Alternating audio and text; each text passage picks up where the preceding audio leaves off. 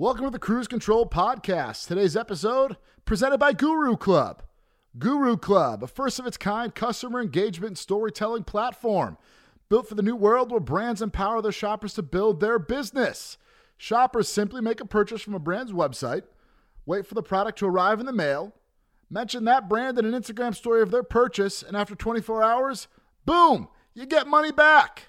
Brands get word-of-mouth exposure, user-generated content, and a treasure trove of data about their customers. And you, the shopper, well, you get empowered to save money by posting on social media. If you want free money cash back from the brands you love, go sign up for free at guru.club. Once again, free cash back for just posting an Instagram story. It's as easy as 1, 2, 3. That's sign up for free at guru, GURU.club. Let's go.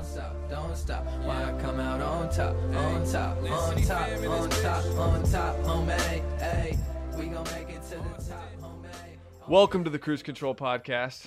I am your host, Crew Angel, alongside George Niang of the Utah Jazz. We got a great episode for you guys today as we head into the NBA playoffs. George, what's up, man? Nothing much, man. Just, locking in. Enjoying my little free time that I have right now before we have to get rolling and start the playoffs. You've been on kind of a hot streak recently, huh? Been hooping. Every trash gets a steak. I'm just trying to keep it moving. Very, very humble. I appreciate it. One of us has to be, man. Golly. No. Come on. I'm just messing with you. No, but seriously, I've been waiting my not whole life but whole COVID life, which seems like my whole life, for this first round of playoffs. It's gonna be sweet. No, this is gonna be awesome. Like, I watched the Memphis Portland game, and just the energy that is gonna be brought for all of these games. There's gonna be 4 games every day for a little bit here, and I'm just excited to see the back and forth, all the great games. It's going to be exciting. These are going to be something worth watching for those fans out there, so everybody should tune in. We're honestly getting our fix of March Madness. That's what it feels like. Watching that play-in game and the one before that, Portland versus Brooklyn, like when their lives are on the line. Yeah. It feels like March Madness. Yeah, I think the best part when you're watching on TV is when you know that there's something on the line and these people are playing for something. Like that Memphis, Portland game was like back and forth. Even though the game was out of reach, 6 points, 9 seconds left, like someone hits a 3 and you're like, oh, something crazy could happen. And that's what I'm most excited about. So what about, we obviously feel it from our couches watching at home, but what's the energy like in the building? How do you have playoff energy when it's empty? I mean, it's unique. I mean, they pump, fan noises in there. You can see people, virtually, on the screens. But I think everybody knows the magnitude of the situation. Everybody's down here competing for a championship, and everybody feels like they have an equal opportunity because we're all in the same playing field. There's no real home games down here, and everybody has to fight through the fact that they're not seeing their family, that they have to be away from home, and everybody feels like they're on an even playing field. So everybody's out here competing at a high level to try to take home that championship. So what you're saying is the home team that gets to pump in their own noise that says, let's go Jazz instead of Nuggets or whatever, that doesn't actually make a difference? I mean, I think when you're playing at someone else's arena, you can feel the energy sway naturally, of course, right? And you just can't fake that or fix that. You know what I mean? But do they try? Do they try to replicate that? No, they do. Like, someone misses a free throw. But, it's just, there's a difference between being in an arena where there's 18,000 people and then looking over and seeing every front office person from your team and the other team and being like, okay, like, let's rock. I mean, the rest of the stuff is just fake. You know what I mean? You're focused on the task at hand, and I think guys know what they're getting themselves into. The playoffs is a whole different game, more physical, more intense. Nobody's going to be resting. It's going to be exciting. What's your favorite, besides your own, what's your favorite series to watch? What's the one that catches your eye the most? Mine's OKC Houston. Ooh. That's a good one. You know, from just a pure talent standpoint, I think I'm going to enjoy watching Dallas, LA. I mean, Luka has just been sensational. Paul George, Kawhi, you know, Lou Will, and Montrez is back. That'll be exciting. You came out of the top and picked the best series. I mean, that's gonna be a heck of a one to watch. All in the ones in the West are good too. The East first round is weak. They're all sweeps, all 4 of them. You know, here I just can't get on board with you just thinking everything is just so easy. No, the East first round is bad. Anyways, I got a golf update for you. what do you got for me? I took golf lessons for 3 hours a day last week. Still Thinking gonna of- slice the ball across the No, moon. to fix the slice, come inside out, whatever. We go to the course yesterday, shoot a 95. Same horrible score, worse than even before. And ladies and gentlemen, he's gonna beat me. He's gonna beat me with me giving me 25 strokes. No, I will not be disrespected. I think I could beat you at 25 strokes, but not shooting Whatever. 95. I got shooting 80. Hey, go work on it, and I'll catch you next time. Quick caveat. Sorry we missed our episode last week. Had some technical difficulties. We had a great guest who will remain nameless for now, but somebody on our production team, aka me, I'm not pointing any elbows. forgot to press record, so I just had to take the L on that one and move forward. Hey, You know, happens. the Cruise Control podcast is like fine wine. We get better with age. Don't worry. Just stick with us. That being said, let's go to our interview today. RJ Hampton, baby. All right, we have future lottery pick, ex-New Zealand breaker, live from Dallas, Texas. RJ Hampton, what's up, man? Thanks for joining us. Well, appreciate you guys. Appreciate you for having me. Man, RJ, you are probably the youngest cat to come on the Cruise Control podcast. Yeah. But your resume speaks for itself. We kind of just want to dive right into this. You know, when did you kind of know that your path, you know, to your dreams and what you wanted to achieve was going to be a little different than anybody else? I mean, just to give an overview, you started off, it was Little Elm in Texas. Yeah. Then you transferred to Montverde in Florida. Nothing really changed. I mean, you were still averaging 30 plus points a game, 8 rebounds, Right. 4 assists, a couple blocks. And then you decided to forego college and go the professional route in Australia. When did that kind of figure itself in, and for what reason did you want to do that? I think my last year at Little Elm, my junior year, you know, me and my dad kind of decided, you know, high school, you know, really wasn't for me anymore. I kind of felt like, you know, I had proved everything I needed to prove, you know, to, you know, go to any college I wanted to.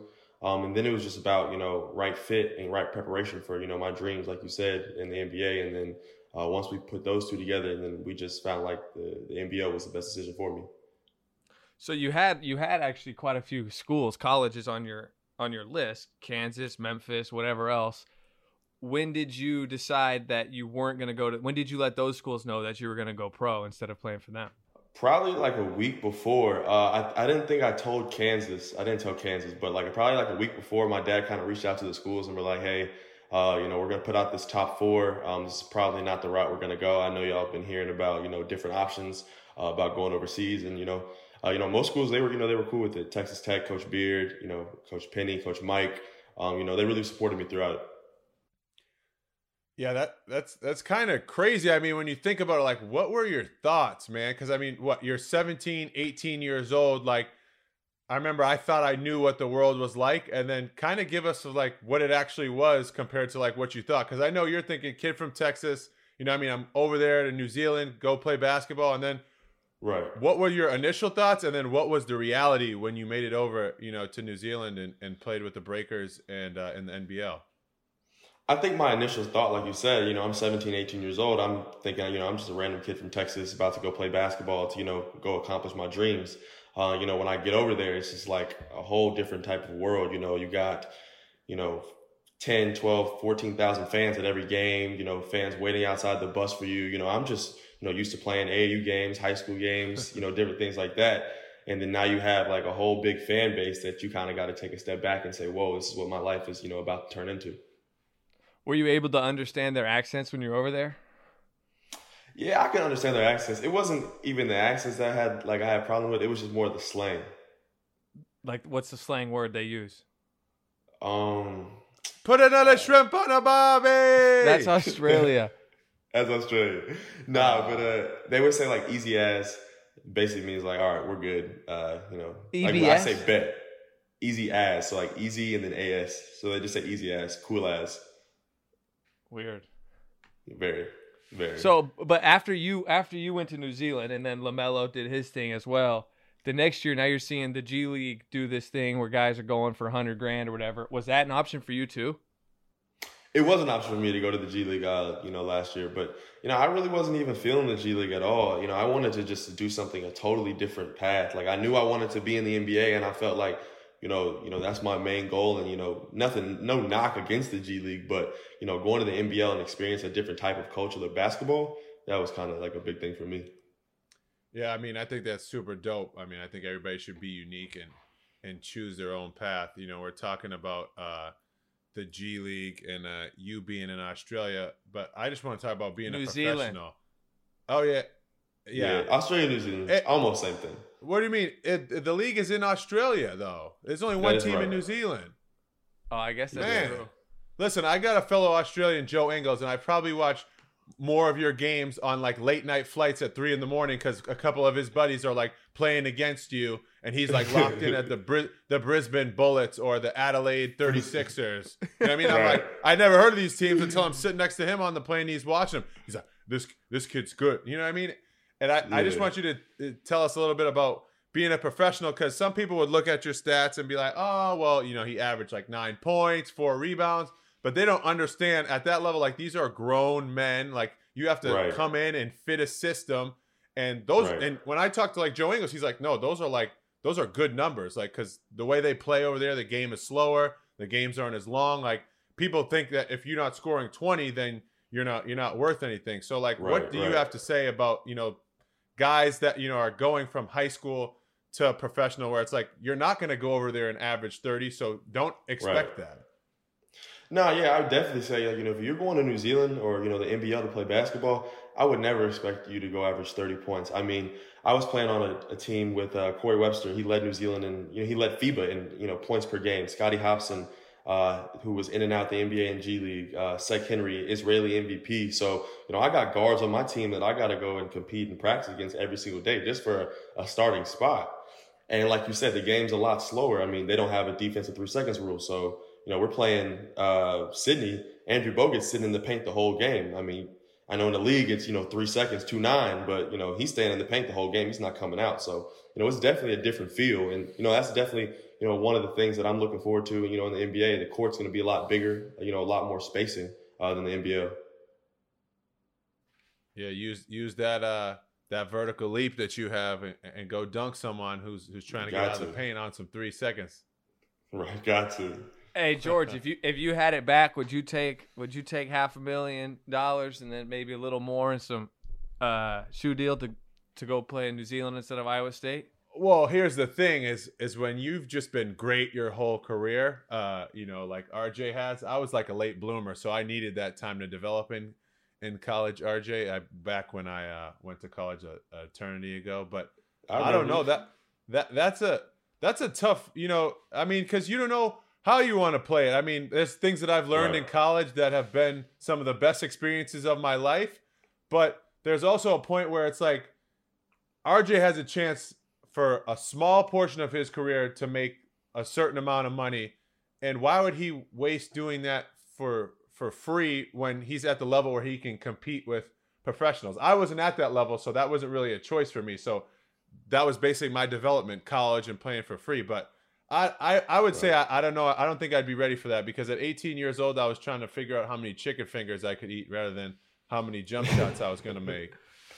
RJ, have you had high school kids reach out to you, like saying they're thinking about it? They're thinking about going overseas or college or whatever? Oh, for sure. I think I've had every high school player that you've seen go to the G League or do a different route has asked me, what I thought about the NBL or what I thought about just skipping college in general. And people keep talking about how the NCAA is kind of like possibly a dying establishment. Do you think that's true? Do you think more people are going to follow kind of your path? Give us the real, man. Give us the real. I think I'd put it to you like this. I think a lot more 5-star recruits, 5-star high-level guys will definitely start taking the path. But I don't think, I think that college basketball is still going to have a lot of kids come just because the fact that, it's been the norm for so long. And I think it's really hard for, kids to branch out and change that norm. Especially when they're getting paid anyways. Right. Hey now. We don't need to burst anybody's, but they paid me in meal swipes. They didn't even give me cash. They said you get extra meal swipes at the dining hall. We could tell.